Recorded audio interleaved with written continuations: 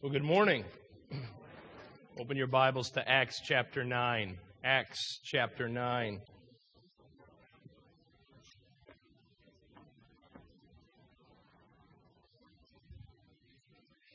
While you're turning there, you can find a sermon notes insert in your bulletin where you can follow along as we continue in our series that we've entitled The Amazing Change. We've been looking at Acts 9 for about the last month. We're in part 3 now in this series where we look at a man by the name of Saul. Saul was a man, we learned in week 1, who hated Christianity. His main goal in life, his main purpose in life was to go out and destroy the way of Christianity. He would go to the temples and to the synagogues to find out who followed Jesus Christ, and as a result of that, would then take them and imprison them, beat them, and as we learned in Acts 7 and Acts 8, that he would go as far as to give approval to their death, as he did with the man Stephen, a man who was full of faith.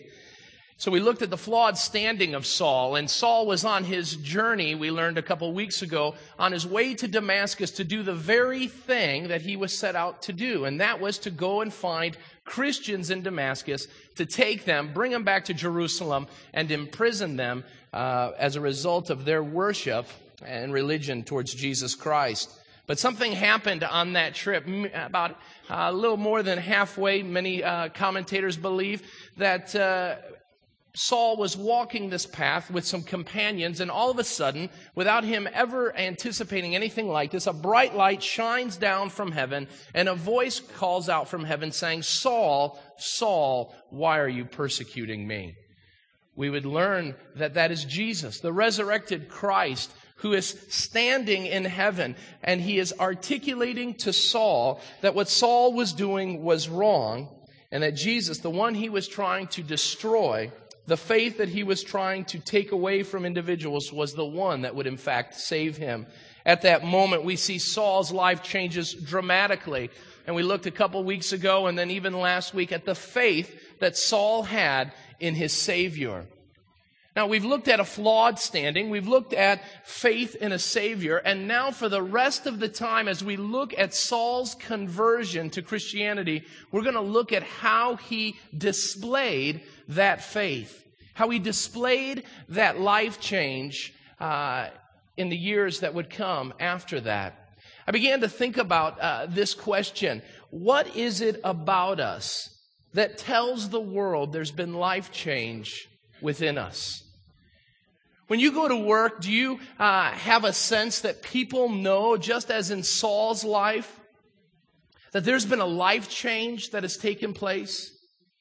If your employees or employer or fellow employees were to look at your life, would they say, "Wow, Tim has met Jesus"? Would they even if they didn't say wow, if it was more of a negative, would they say there's something about Tim, or place your name in there, there's something about him that's different? What do people around you think when you speak about life change? Would they say that your life is full of evidences that show that your life is somehow different than the world around you? It seems that in Saul's conversion story, that if we were just to stop in Acts 9 when he falls down to the ground and says, "Lord, what will you have for me to do? What do you want of me?" If we were to stop there, then we would never understand how Saul displayed the life change that he had. And yet that's where many of us as Christians stop our story. I talked last week about the importance of moving beyond just the conversion experience. And in fact, George Barna and his study group did a study just a couple of years ago looking at the lives of evangelical Christians on one side, and then also looking at the lives of non-church-going individuals. And while each of them had a position on this issue of conversion, we had the group that said they were born again, and then we had others that said that they were not born again.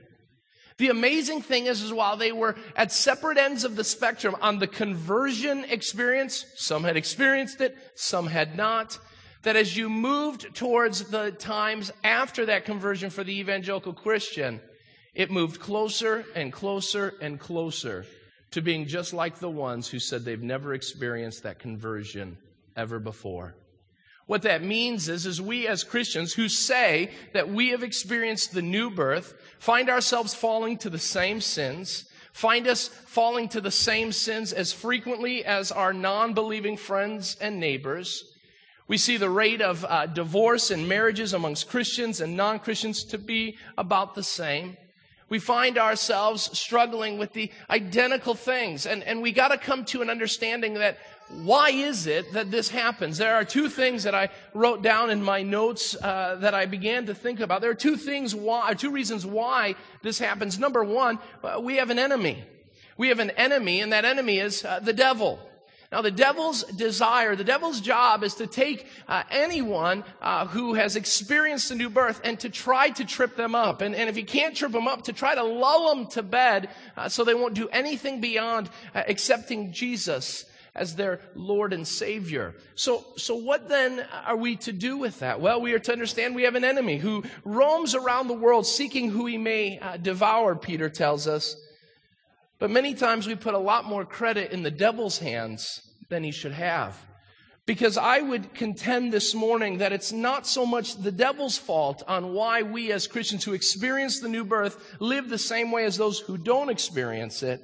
The real reason, I believe, is that we do not give ourselves fully over to Jesus Christ the day after that conversion experience. See, the most important thing we think when we talk, and one of the reasons why I did this series was because we put so much focus on the bright light, the blinding of Saul. We put it on the Damascus Road experience, but yet that's not what defined Saul and later Paul. That's not what made him the apostle that he was going to be, to go and to reach out to the world with the gospel of Jesus Christ. It was the things that happened directly as a result of that conversion experience. And for the next 5 weeks, we're going to look at 5 things that Saul made a part of his life, and in doing so displayed to the world that he was no longer going to be Saul, the killer of Christians, but he would be Paul, the great herald, the great apostle of Christ. Well, the first thing that we see is in our text this morning, so I'd ask that you would stand as we read Acts chapter 9. We're going to start in verse 1 and then go through verse 11. Acts chapter 9 starts like this. Meanwhile, Saul was still breathing out murderous threats against the Lord's disciples. He went to the high priest and asked him for letters to the synagogues in Damascus. Why did he ask that? Luke goes on and says, so that if any there would belong to the way, that's Christianity, whether men or women, he might take them as prisoners to Jerusalem. As he neared Damascus on his journey, suddenly a light from heaven flashed around him. He fell to the ground and heard a voice say to him, Saul, Saul, why do you persecute me? Who are you, Lord? Saul asked. I am Jesus, whom you are persecuting, he replied. Now get up and go into the city, and you will be told what you must do. Now the men traveling with Saul stood there speechless. They heard the sound but did not see anyone. Saul got up from the ground, but when he opened his eyes, he could not see anything. So they led him by the hand into Damascus. For 3 days he was blind, and he did not eat or drink anything. Now in Damascus there was a disciple named Ananias. The Lord called to him in a vision, saying, Ananias. Yes, Lord, he answered. The Lord told him, go to the house of Judas on Straight Street, and ask for a man from Tarsus named Saul, for he is praying. Father God, we come before you. And Lord, we come before you as a people who've experienced the new birth. Lord, you have rescued us from the kingdom of darkness and brought us into your wonderful light. And Lord, now you ask for obedience. Now you ask for submission. Now you ask for us to turn our affections upon you as you have taken out the stony heart that is within us and turned it into a fleshy heart, one that can be moldable and shapeable, one that can now pursue you with all fervor and desire. But Lord, so many times we find ourselves not turning to you. So many times we find ourselves pursuing the things of this world that Lord, in this day of age that we see and we live in today, we find ourselves living no different than the world around us. Oh Lord, we have a different creed, but our conduct is the same. Lord, we have a different set of beliefs, but our behavior remains unchanged. Father, change that in us today. Lord, let us not live in the status quo. Lord, that we would be a people that are set apart, that are different as a result of our experience of seeing you high and lifted up. Lord, for some of us, this would be a whole new way of living. For some of us who put our stock in an experience long ago where no life change has taken place, Lord, ignite the hearts of those this morning who once and for all would give themselves wholly over to you. That, Lord, just like Saul, there would be an incredible change that takes place. That we would go from, just as Saul did, breathing out murderous threats, to just 11 verses later to say, he is praying. Oh, Lord, let us be a people who pray.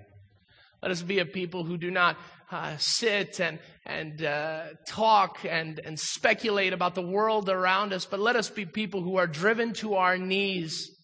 Let us be a church that is driven to its knees, not just to pray prayers, but Lord, to cry out to our Father and God in heaven, knowing that you will hear us and that you are God that answers prayer. So Lord, be with us this morning as we open your word, as we look to what your word says, that we will be changed as a result of what we learned today. And all God's people said, amen. You may be seated. Jesus Christ reveals himself to Saul. Saul is blinded, thrown to the ground. And what transpires in the next couple moments is something that many times in this text we gloss right over. Saul is lifted up from the ground. He opens his eyes and he finds out that he no longer can see. The brilliance of the light that he saw blinded him. And what is he told to do? He's told to head to Damascus. So his counterparts his companions become those who now become his guide. They take him into Damascus. They place him in a home. We learn later on that it's on Straight Street, which is still a street in the city of Damascus, which is, of course, in present-day Syria. And it says in verse 9, notice what transpires for the next 3 days. For 3 days Saul was blind, and he did not eat or drink anything. Well, what is he doing then? If he's not eating, if he's not drinking, if he's now a recently blinded individual, what is he doing? The text would later tell us in verse 11 that he's praying. I talked about last week the importance as we come to know Christ, that it's important to understand conviction of sin. It's also it's important to understand the conversion by the Spirit. But one thing I didn't have time to talk with you about is communion with our Savior. Communion with our Savior. For 3 days after coming to know Jesus, after bowing the knee to Jesus, Saul gets quiet. Saul goes by himself. Saul doesn't eat or drink, meaning he doesn't go on with the way things are normally happening in a regular day. He goes and he quiets his heart. And our text in the NIV says, for he is praying. I remember telling my wife this last week, what do you do with 4 words for a text? For he is praying. And yet I'm amazed by what the Lord has shown me through the study. Because in our reading of the conversion experience of Saul, we will go right beyond this passage. we'll scoot on by that and we'll get to the other things, whether it's the conversion in the first part of chapter 9. We'll find ourselves talking about when he's introduced to the other disciples, when he's baptized. Those are the headlining things. And yet in the middle of this passage, I believe, is the glue that begins to connect Saul's conversion experience to the process of sanctification that Paul would have in his life. For 3 days, it says, he is praying. That's what I want to focus in on this morning, because in our title, fervent supplication, fervent means passionate. Supplication is another name for prayer. Saul, in his experience, became one who was passionate about prayer. If we want life change to transpire in our lives, if we want to be of any use for God, then we must be like Saul and be passionate about prayer. I have 3 very quick opening statements about prayer that I want us to look at. And the first one is, in your outlines, that one of the marks of a truly born-again individual is prayer. One of the marks of the truly born-again, saved individuals is prayer. Now, prayer is not just a requirement. Prayer is a necessary response to salvation. Let me explain that for a moment. If you call yourself an individual who is born again, if you've experienced life change, then one of the first questions you must ask is, do I pray? Do I pray? Now you say, Tim, come on. Not everybody is a prayer warrior. Not everybody has the ability to pray. And I thought about that for a couple moments as I was writing these down. And I thought about me marrying Amanda. I get into this relationship with my wife, Amanda. And what if I told you that we don't talk? We don't say a word to one another. We're married, but we have no need to communicate. There's no need to find out what she wants or what she desires, how she's feeling in anything. It's not important. You would say the same thing, that if you're going to be married, one of the marks of a married individual with their spouse is they're going to communicate. That it's not just a requirement, but it's a response. If you're married, you would think that one of your responses to your spouse would be you would talk with them. But notice what is said next. Prayer is not something Christians have to be begged to do. If people are really born again, they will pray. Write that down. Prayer is not something Christians should have to be begged to do. So if people are really born again, they will pray. If I'm not required to talk to my wife, you would think, well, then I wouldn't talk to my wife. If there's no requirement that when we got married, there was nothing that says, make sure you have a conversation with Amanda every day, Tim. That's your requirement. No one had to tell me that. Why? Because it wasn't something that someone had to beg me to do. It was a natural response to the love that I have for Amanda. I want to talk with her. I want to know what she's feeling. I want to be able to hear what she has to say on a myriad of issues. And yet when it comes to us as Christians, not only is it a requirement, but we have to beg Christians to pray. Why is that? Why is it that we have to tell people to pray when it seems like it would be such a natural response to one who's experienced change? Prayer should be one of the greatest desires that you have as a Christian. And if it's not, I won't say that it shows that you're not a Christian. I can't tell you whether or not you're saved. Only God knows the heart of a man. But I will ask the question, how serious is your relationship with your God? How intimate is that relationship? Think about whether you're old or young, married, unmarried, your best friend in this world. If you never talked with them, how good of a relationship would you really have? How intimate would that be? How deep would that relationship be? Yet we as Christians find ourselves saying that our best friend, what a friend we have in Jesus. I don't talk to him but once. Only when I'm in lots of trouble do I get on the phone and call, I don't know, heaven. It's not in the text, but we sang it, and now you know why I don't sing solos. Why do we sing that Jesus is such a friend and we don't talk to him? Because we don't think it's all that important. I'm going to get to another reason why that is. One more word of caution about prayer. Of course, Christians need to be encouraged about praying more, which I'm doing today. Pray. And when you're done praying, pray some more.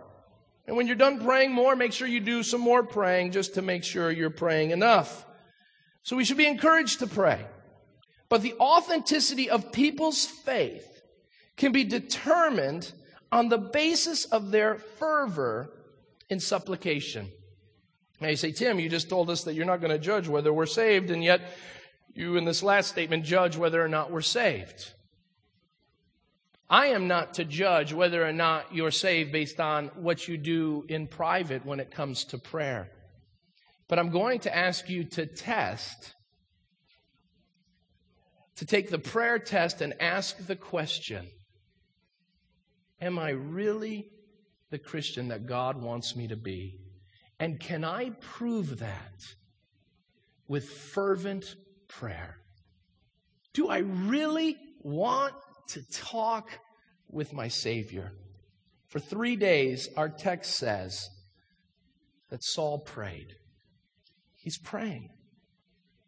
As important as communication is to the marriage relationship, it is so much more, it is immeasurably more important that you and I have an ongoing communication with our Savior. And Saul proves that. You see, one of the amazing things that we're going to learn as we look at this thing is that in these 4 words that we would pass right over in the text, it speaks volumes on the importance of prayer. And that's what we want to look at for the next couple moments, because if we want to be different, if we want to have life change, if we want to show the world around us that there's something different, it begins not with trying to live a holy life, not trying to preach, not trying to set the world straight when it comes to Jesus. Notice, Saul doesn't do any of that. There will be a time for that.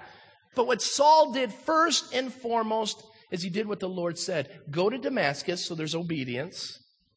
Wait there until I tell you what to do. Okay.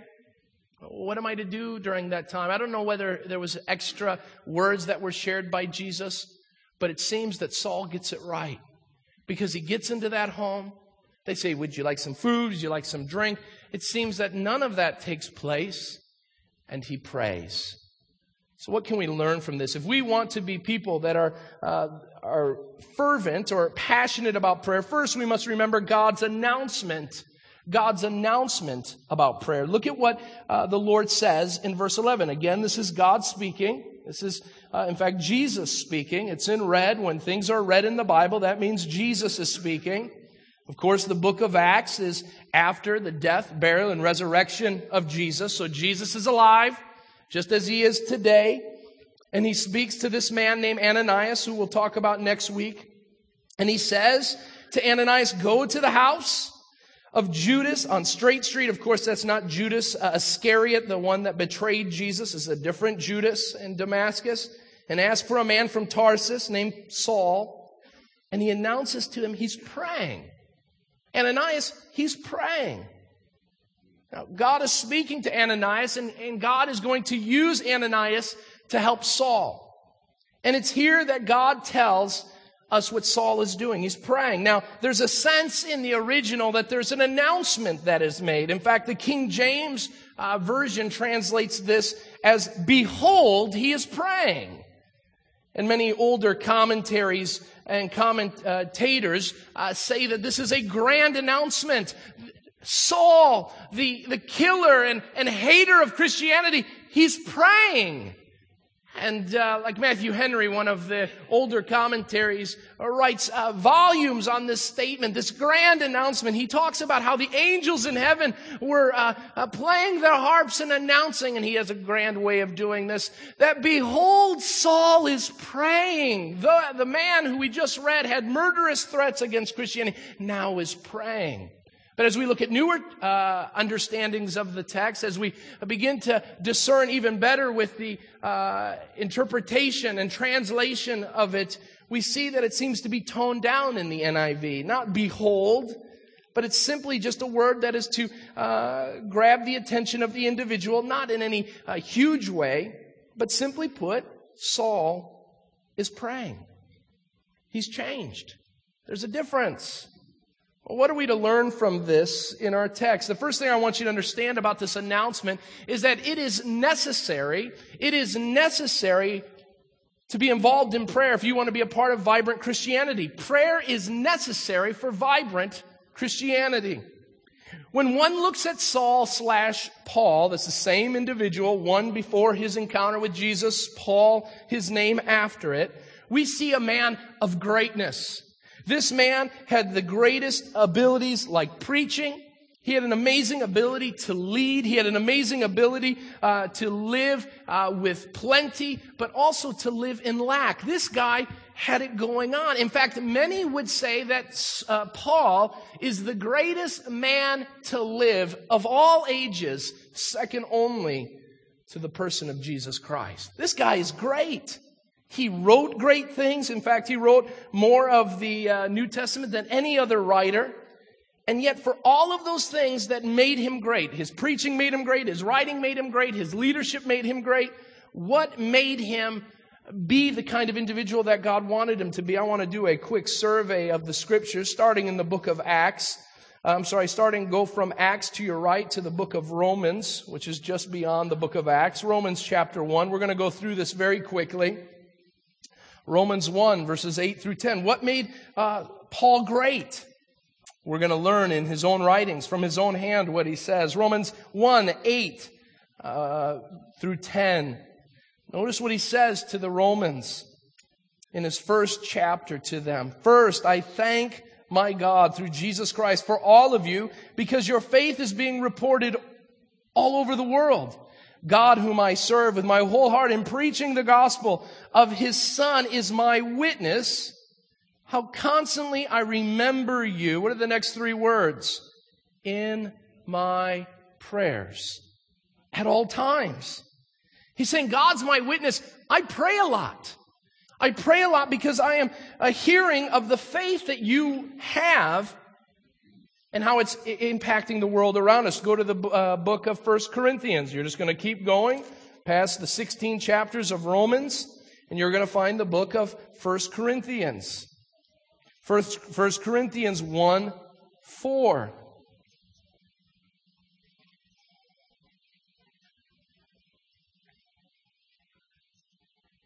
Notice what he says. He gives a prayer of thanksgiving to these individuals right away.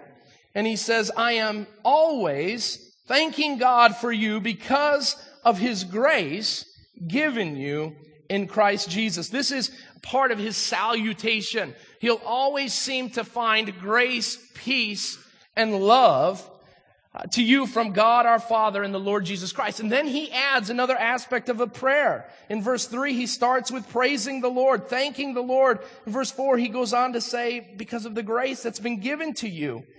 He goes on, check in 2 Corinthians chapter 1, verses 10 through 14. You're 1 Corinthians, the next book will be 2 Corinthians.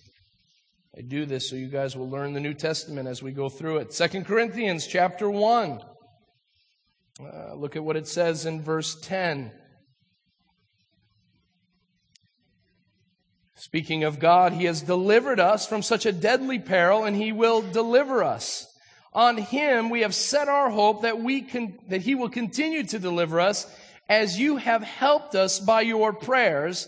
Then many will give thanks on our behalf for the gracious favor granted us in answer to the prayers of many. Now this is our boast. Our consciences testify that we have conducted ourselves in the world, and especially in our relations with you, in holiness and sincerity that are from God. We have done so not according to the worldly wisdom, but according to God's grace. For we do not write you anything you cannot read or understand, and I hope that as you have understood in our part, you will come to understand fully that you can boast of us, just as we will boast of you in the day of the Lord Jesus Christ. Now let's stop there for a second. What is he talking about there? He's saying, hey, we've done what we're supposed to do. We've taken care of it.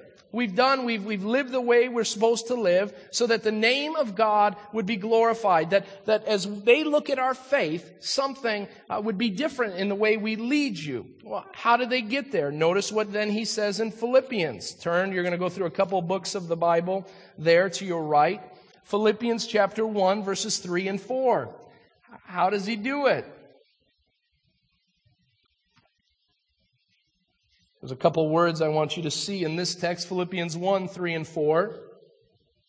It says, I thank my God every time I remember you. Meaning, the moment that the Philippians came to mind, Paul would go and he would pray. I thank God every time you're brought to my memory. And he says, I always pray with joy. He's excited about it. Why? Because of the partnership in the gospel from the first day until now. The reason why Paul lived the way he lived was because he was driven by this understanding that prayer was of great importance. We see it in another passage, Colossians 1:3. I'll just continue moving on. It says, we always thank God, the Father of our Lord Jesus Christ, when we pray for you, because we have heard of your faith in Christ Jesus and the love you have for all the saints. The faith and the love that spring from the hope that is stored up for you in heaven, that you have already heard about in the word of truth, the gospel that has come to you. I could keep going. 1 Thessalonians 1, 2, and 11. 1 Timothy chapter 2, verse 1, and verse 8. Philemon chapter 1. There's only one chapter in Philemon. Verses 4 and 6 tell us, why is Paul the man that he is? Why is Paul so excited about pursuing Jesus Christ? Why is Paul so excited about making sure others hear the gospel? It is because Saul, early on in his life, learned that it was important that he pray. So how did he begin to know and understand and discern these things? It was found because he spent time praying. So it's necessary. It was necessary for him to do it. Notice the next thing we see in verse 11 of Acts 9. The next thing we see, for he is praying, reminds us of something, and that is prayer is noticed by God. Jesus Christ is speaking to Ananias, and he says, hey, Saul's praying. Now, this may be a grade school observation, but many times those are the most impacting, and that is the following. God hears our prayers.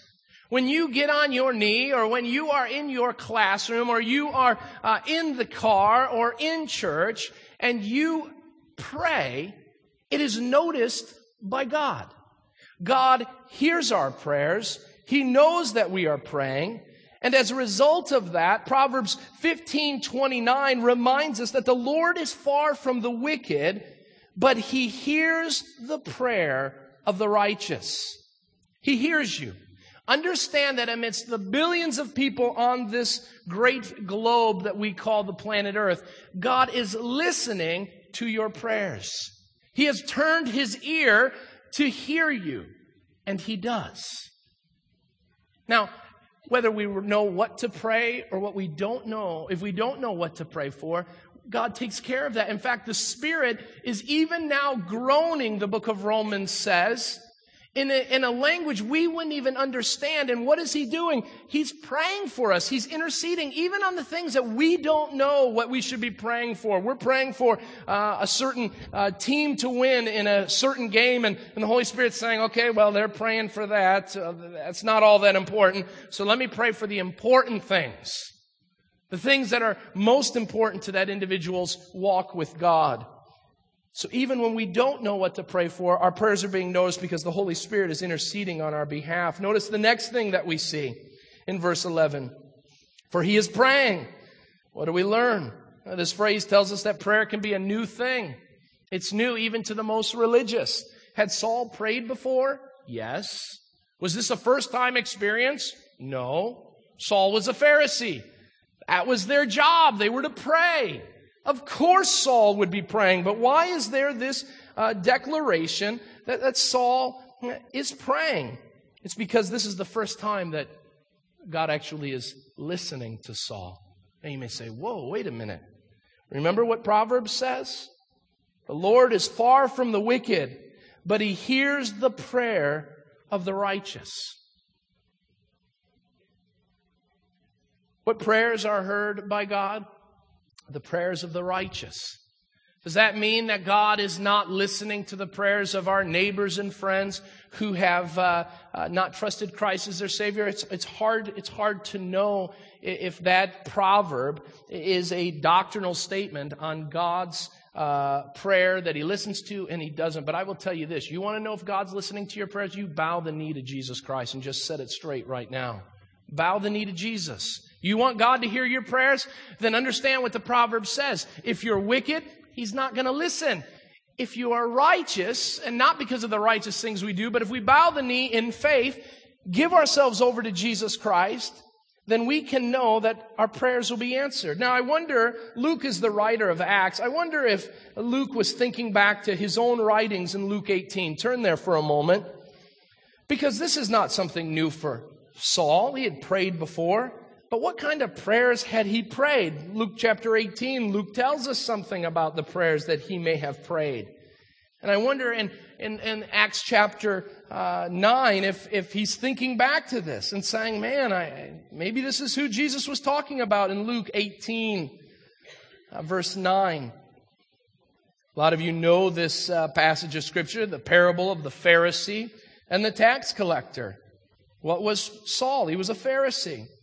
It says, now to some who were confident of their own righteousness, that sounds like Saul, who looked down on everybody else, Jesus told this parable. 2 men went up to the temple to pray, one a Pharisee and the other a tax collector. The Pharisee stood up and prayed about himself. God, I thank you that I'm not like other men, like Keith, who's a robber, like Rich, who's an evildoer, or even like that Ray Pergodich who works for the IRS. Can I get an amen? I'm kidding, Ray. How am I not like them? I fast twice a week, and I give 1/10 of all I get. I wonder if that's how Saul prayed. If he was an average Pharisee, there's a good chance he probably was at that time, because that's what they were thinking. That's part of the reason why Jesus is giving this parable. Is that how Saul was praying for those 3 days? Lord, I thank you that I'm not like this Judas who's opened up his house. I'm not like those Christians who are evil, who put themselves fully on the grace of God for their sins to be taken care of. I'm glad I go to temple and atone for my own sins. I take care of that on my own. I wonder if that's how he prayed. But then I think about it and I think, well, probably not.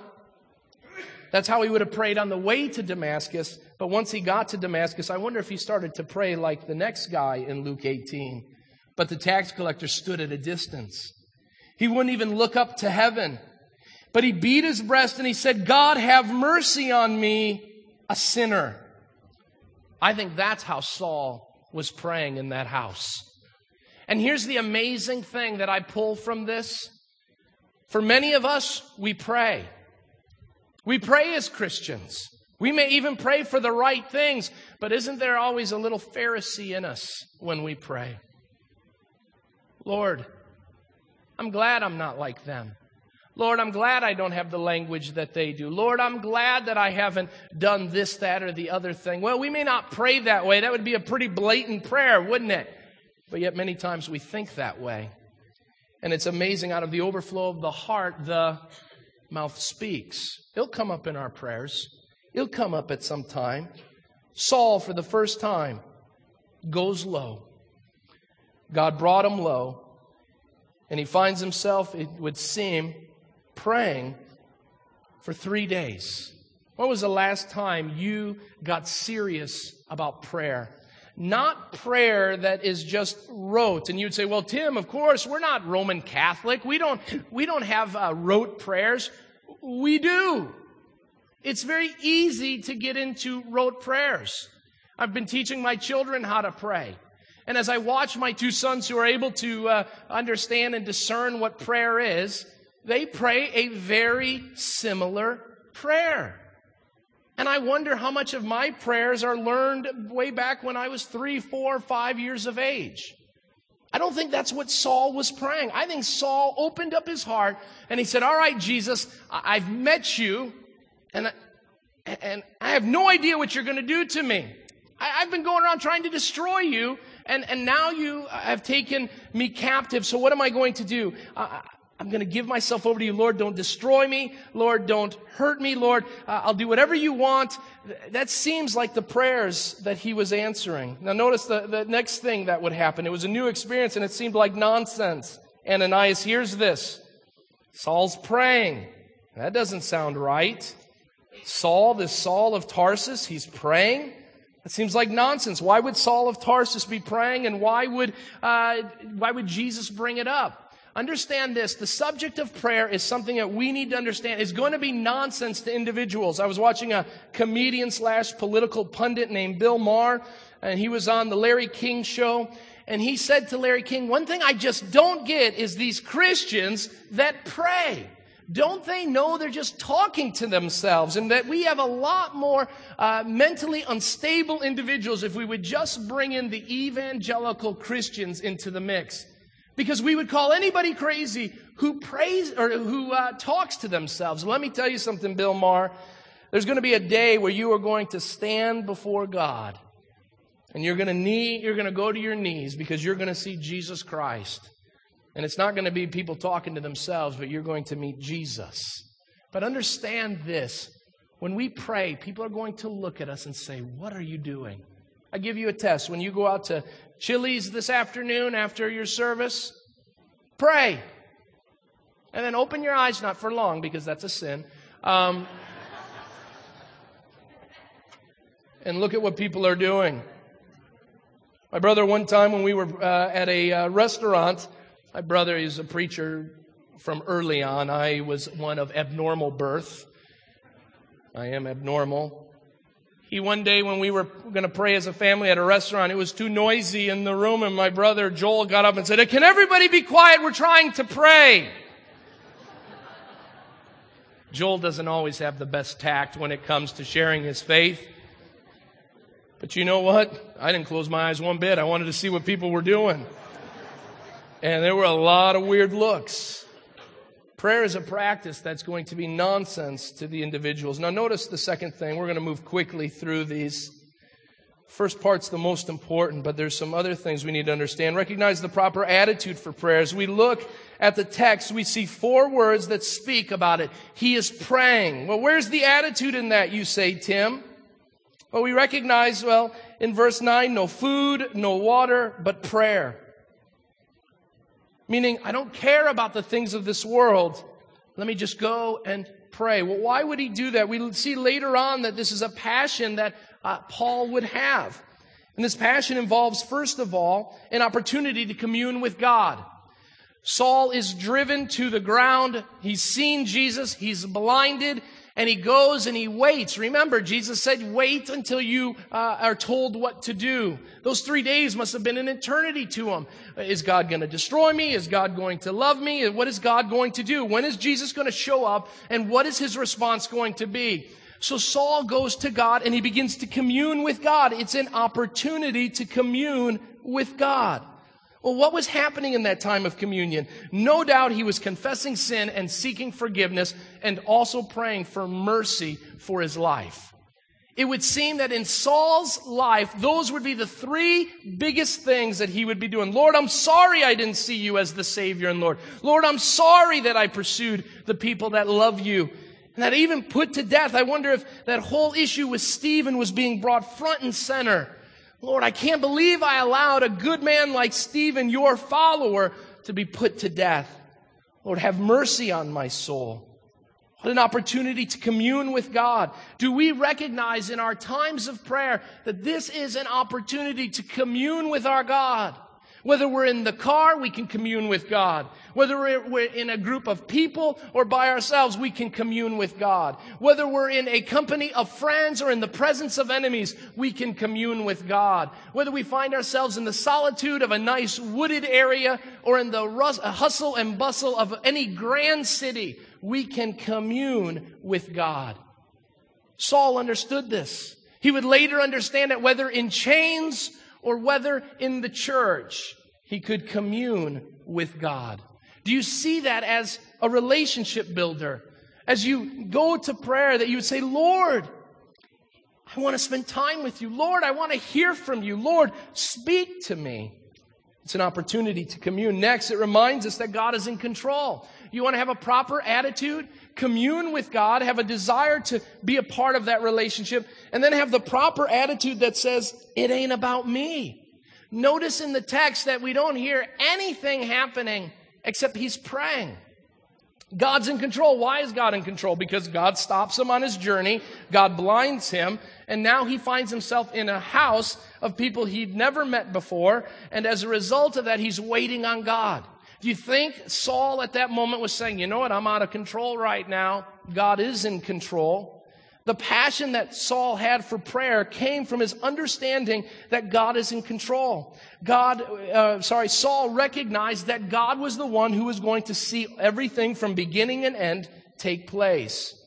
See, that's what we need to be doing. That's what we need to be thinking. But the problem is when we pray, we don't pray specifically enough. And so we ask these, Lord, I pray that you will bring world peace. And we wake up and we say, well, world peace didn't happen, so that prayer hasn't been answered yet. Lord, I pray that you will keep Village Bible Church healthy. Well, that's a great prayer, except what does that mean? I'll give you an example. We were in a small group one time here at church, over at John and Karen Elwood's house. A man came into our church. They don't attend here anymore. His name was Ken Marino. And Ken comes in, and Ken was a quiet guy, and so his wife had to say why Ken was even more quiet than he normally is. And Sally says, Ken lost his job, and we really need money, and we really need Ken to start working by this Monday. But there's nothing out there. There's no business. It's slow. We're never going to find anything. And so my faithful assistant at the time, John Elwood, said, hey, we should pray. I said, that's a good idea, John. Let's pray. And we prayed. We prayed specifically, Lord, let's get a job for John, or for Ken. John had a job. The Lord answers prayer. No, what happens? While we're praying, I kid you not, you'll say this sounds like Christian television.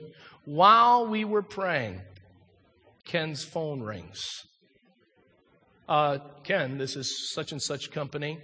We're loaded up with work. We heard you just lost your job. Can you start on Monday? The Lord answers prayer, doesn't he? But we have to be specific about it so we can look. And everybody kind of had some goosebumps on them and woo, and it was like, do we even do the message or the book today? And I said, this is a good time to just fellowship. Just to feel, bring out the cake and the coffee, and let's just sing Kumbaya and thank the Lord. God answers prayer. We have to understand God is in control. So what are we to do? Once we've done that, there are three things I want you to see in my last point, and that is respond with prayers that apply biblical truth.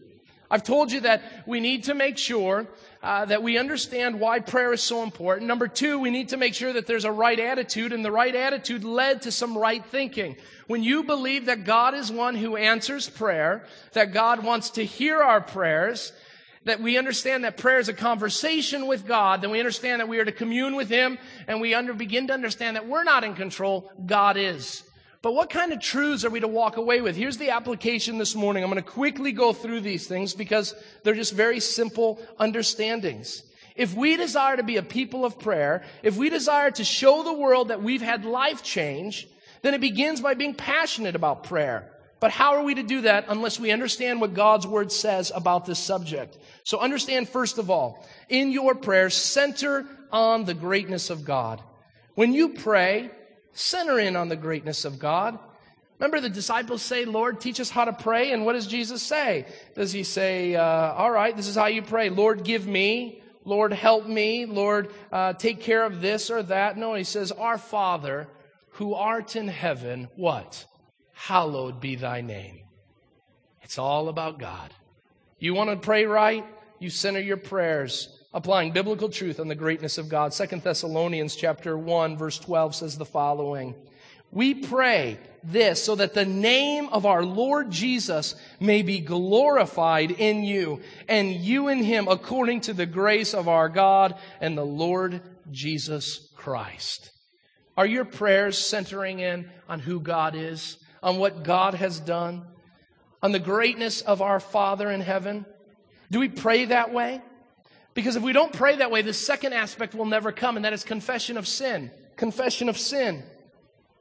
In light of God's greatness, remember the Old Testament story, Isaiah chapter 6. In the year that King Uzziah died, I saw the Lord seated on a throne, high and lifted up. And the train of his robe filled the temple, and there were angels crying out, "Holy, holy, holy is the Lord God Almighty." This is a vision that is totally and completely God-centered and Christ-centered. And what response takes place after that? Lord, give me. Lord, help me. Lord, make sure I have this. Lord, make sure I pass this test. None of that. What happens? He sees the Lord high and lifted up. A vision that's God-centered. And what happens? He says, I am a man of unclean lips, and I come from a people of unclean lips, and I am ruined. You want to build confession into your prayer life? You center on the greatness of God. Without the holiness of God, you've got nothing to confess. When you look at the holiness of God, you will find out you have everything to confess. Because God is holy. He's perfect. Center in on the greatness of God. Involve confession of sin. And finally, always remember, it's not just about your personal concerns. You know the way we look at prayer? Thought about this. I was working this week and we stopped. We don't like eating our own food at 5B's. So we look for places like McDonald's and all these different places. And I'm working in the front seat, working on my message. And we're going through the drive-through window. And my guy rolls down his window and says, "Yes, I would like to have," and he goes down this huge list of food that he wants. "Give me one of these, one of these, one of these, and one of these." And I wrote down evangelicals' prayers like a drive-through experience. Heavenly Father, Lord, you're good. Sorry that I'm a sinner. Now, Lord, here's the real stuff. I need this, I need that. Let's get the markets back where they need to be. Lord, maybe next year for the Cubs. Lord, what else am I missing?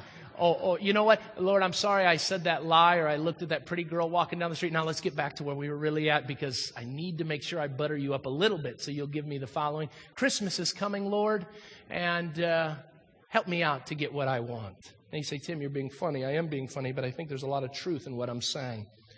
We go to God and we look at His menu of what He can do for us, and we start picking and choosing. Lord, I need this, I need that. Give me a side of this, and I'll take that.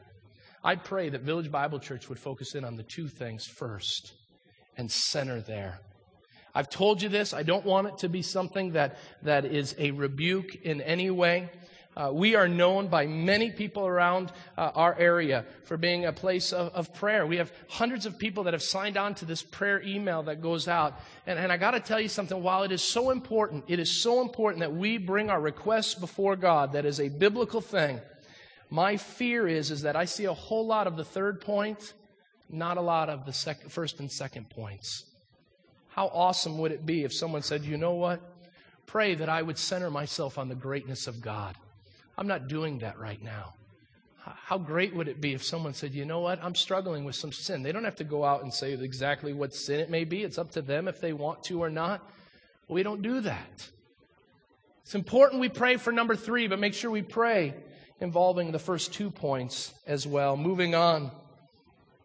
Once we've done that, well, why are we to do that? Why are we to pray the right way? Because we recognize some things. And not only do we recognize some things as Christians, but it does some things in aiding our evangelism. Ananias hears that Saul is praying. What does that show? First of all, it shows dependence. It shows dependence. When you go before God, when you kneel down and you say, Lord, I need to bring something to you. When you do that, even if you don't pray the right way, you're doing one thing, and that is showing your dependence, because what you're saying is, Lord, I can't figure this out on my own. I can't do it without you coming through for me. It's a dependence thing. That's why our elder meetings, we start out every Monday praying. Why? Because we want to make it very clear, not just to the people around us, but to God Himself. Lord, we need you to come and sit at this table. We don't have the answers. We don't have the plans. And so we need you to show up. And if you don't show up, we're going to fail. If you don't show up, we're going to start thinking we've done this on our own. So Lord, show up and show up quickly because we need your help. Why don't the arrogant, why don't the prideful pray? Because they don't need God. I want you to ask the question this morning, is one of the reasons why you don't pray because you think in your life you don't need God? It's amazing what a crisis does. We become prayer warriors when a crisis hits, don't we? 9/11 takes place and everybody, pagan and Christian, let's pray. Don't worry that we don't have prayer in school. Everybody pray. Why? Because in those moments of crisis we learn we're not God and that we need God. You go into a trench in a war, you're going to find a lot of prayer warriors because we have to be dependent in those moments. Not the good days. Good days, I can take care of it on my own. The next thing we have, throw it up there so I can remember where I'm at. It settles us in times of despair. It settles us in times of despair. It was brought up this morning. Be anxious about nothing, but in everything, prayer and supplication before the Lord, presenting your request, that the peace of God may transcend all understanding, that will guard your heart and mind in Christ Jesus. When you come to the moment of crisis, when you come to the moment of struggle, remember what happened with, I believe it was King Hezekiah. He's sitting in his, king lives in a palace, thank you. He's in his palace, and he hears that the Assyrians are coming. And there's 180,000 of them, and they're going to destroy the city, and they're mocking the Israelites, and they're going to take over, and they've heard the renown of the great Assyrians, the great good-looking people from the Middle East. And what happens? Some of you got that. What happens? He prays, and then he goes to sleep. You telling me you could sleep with 180,000 of your enemies surrounding you, that you'd be able to sleep? Why could this king do that? Because it was in the Lord's hands. When you come to a place of trouble in your life, pray. Give it to the Lord. Don't do what I do. Lord, please take over, take control of this situation. We need money, Lord. And so now what I'm going to do is I'm going to go take care of A, B, and C, D, E, and F. If you can take care of G, we're all set. That's what we do. That's not what God is asking for us to do. What He's asking for us to do is to give it to Him, be dependent on Him, and then leave it. Let it settle us and begin to move on. Next point we see, as we add that it sets us in the right direction. How could Saul go and be the apostle that God had called him to be? It begins with prayer. You want to know which direction to go, whether left or right, what college to be a part of, this one or that one, what spouse to marry, this one or that one. Some of you have more options than I did. I had one. She said yes. I said that's the right direction. And it sets us in the right direction. When you're dependent on God, He will answer your prayer. Cry out to Him. David says, when I cried out to Him, He heard me. Cry out to God. Say, God, I don't know what direction I should go in. If I should turn to the left or to the right. Let God answer your question. Let God take care of it. Finally, we see three very quick things. And that is a reminder that we need to understand from Saul's example. First of all, that God's answers aren't always immediate. Saul prayed 3 days. 3 days unknowing what was going to happen. Maybe you're praying today and God hasn't answered your prayer and you've given up on God. Understand this, God's answers are not always immediate. They're not always immediate. They take time. Well, why do they take time? My second point, they impact others. Don't think you're the only person on this world. You pray, Lord, I need this, that, or the other thing. Saul was praying, Lord, I want sight back. Why won't you just give me my sight back? All you have to do is you snap your fingers and then it's all taken care of. But that's not how God was working. What was God doing? God's working on the other side of Damascus with this guy named Ananias. And He's saying, Ananias, I have a place for you. In fact, you have been around all this time. We're never going to hear much about you except when Paul talks about you later about his story. Never again will we hear about Ananias after that point. And what does God do? God uses him. Yo, Ananias, wake up. Let me tell you something. There's a guy from Tarsus named Saul. He's blind. I need you to go back and restore his sight. Do you ever realize that the answer that you're looking for in prayer may mean that someone else is going to have to be obedient to God to bring that prayer to reality? You know, when we pray and ask for the Lord to take care of financial needs, we found ourselves really far behind early part of this year. And I received a letter from an individual from our congregation, anonymous. And it said that while you were praying, we believe your prayers as a church was God working on our spirit to give a whole lot more than what we were giving now. And so we were praying and saying, Lord, why won't you answer? Lord, why won't you answer? Lord, why won't you answer? And every time we would pray for that, the Lord was using that and saying, all right, hey, okay, I want you to give. Did you hear me? I want you to give. And we're sitting there saying, God is slow. God isn't getting the message. And what it was God was using it to change an individual's life. Understand the final thing. Prayer involves more than we know. You think you're an expert on prayer? You're a dummy. We don't know how prayer works. All we know is we're called to do it. Before you close up and close your minds, think about this. I believe God knows the beginnings from the end. I believe that God's eternal purposes have been laid out before the foundations of the earth were ever established. That God's plans cannot be thwarted. God does not change. Now you answer me this, theologian. If that is the case, how can God then say that prayer changes things? I don't know. But what I do know is that prayer is effective. That if we pray effective prayers with heartfelt desires like Elijah did, that it would not rain, and we would pray like that God will hold back the rains. How that all works theologically, you go to seminary and you find out and you bring me the answer, because that is one of the greatest questions of all time. But we know this: the prayer of a righteous man or woman avails much. So what do? Even though we don't understand all of it, we are to what? Paul says it later in his writings to the Thessalonica church. We are to pray without ceasing. Become a person of prayer, not one who just prays in the times of struggle, but one who prays, who communes with their God day in and day out, to show the world and to show our Father in heaven that we've been a part of life change. Let's pray. Father God, we come before you, and Lord, we praise you. Oh God, we praise you because you are a God who changes lives. Lord, we couldn't have done it on our own. We couldn't have figured out this life change. Can a leopard change its spots? No. Can we get rid of the stench of sin in our lives? No. Can we resurrect ourselves to go from death to life? No, but you can. And you did. And so, Lord, we praise you as the God who gives second chances. And Lord, we thank you as the God who gave his Son to die for us. Lord, we don't deserve it. Even now, we find ourselves amidst looking back to the conversion of our souls. We find ourselves not communing with you. We find ourselves pursuing other things. Lord, we confess that to you this morning because what an opportunity is to bring it to our friend and to lay it at your feet. So, Lord, I pray that we would be a people, that we would be a church that is known for prayer. Lord, that when we focus in on that, when we pursue that, it is then that we will be blown away by what you've done and what you are doing. So, Lord, ignite our hearts. We need it. We will not do this on our own. Ignite our hearts to become the people that you want us to be, passionate about prayer.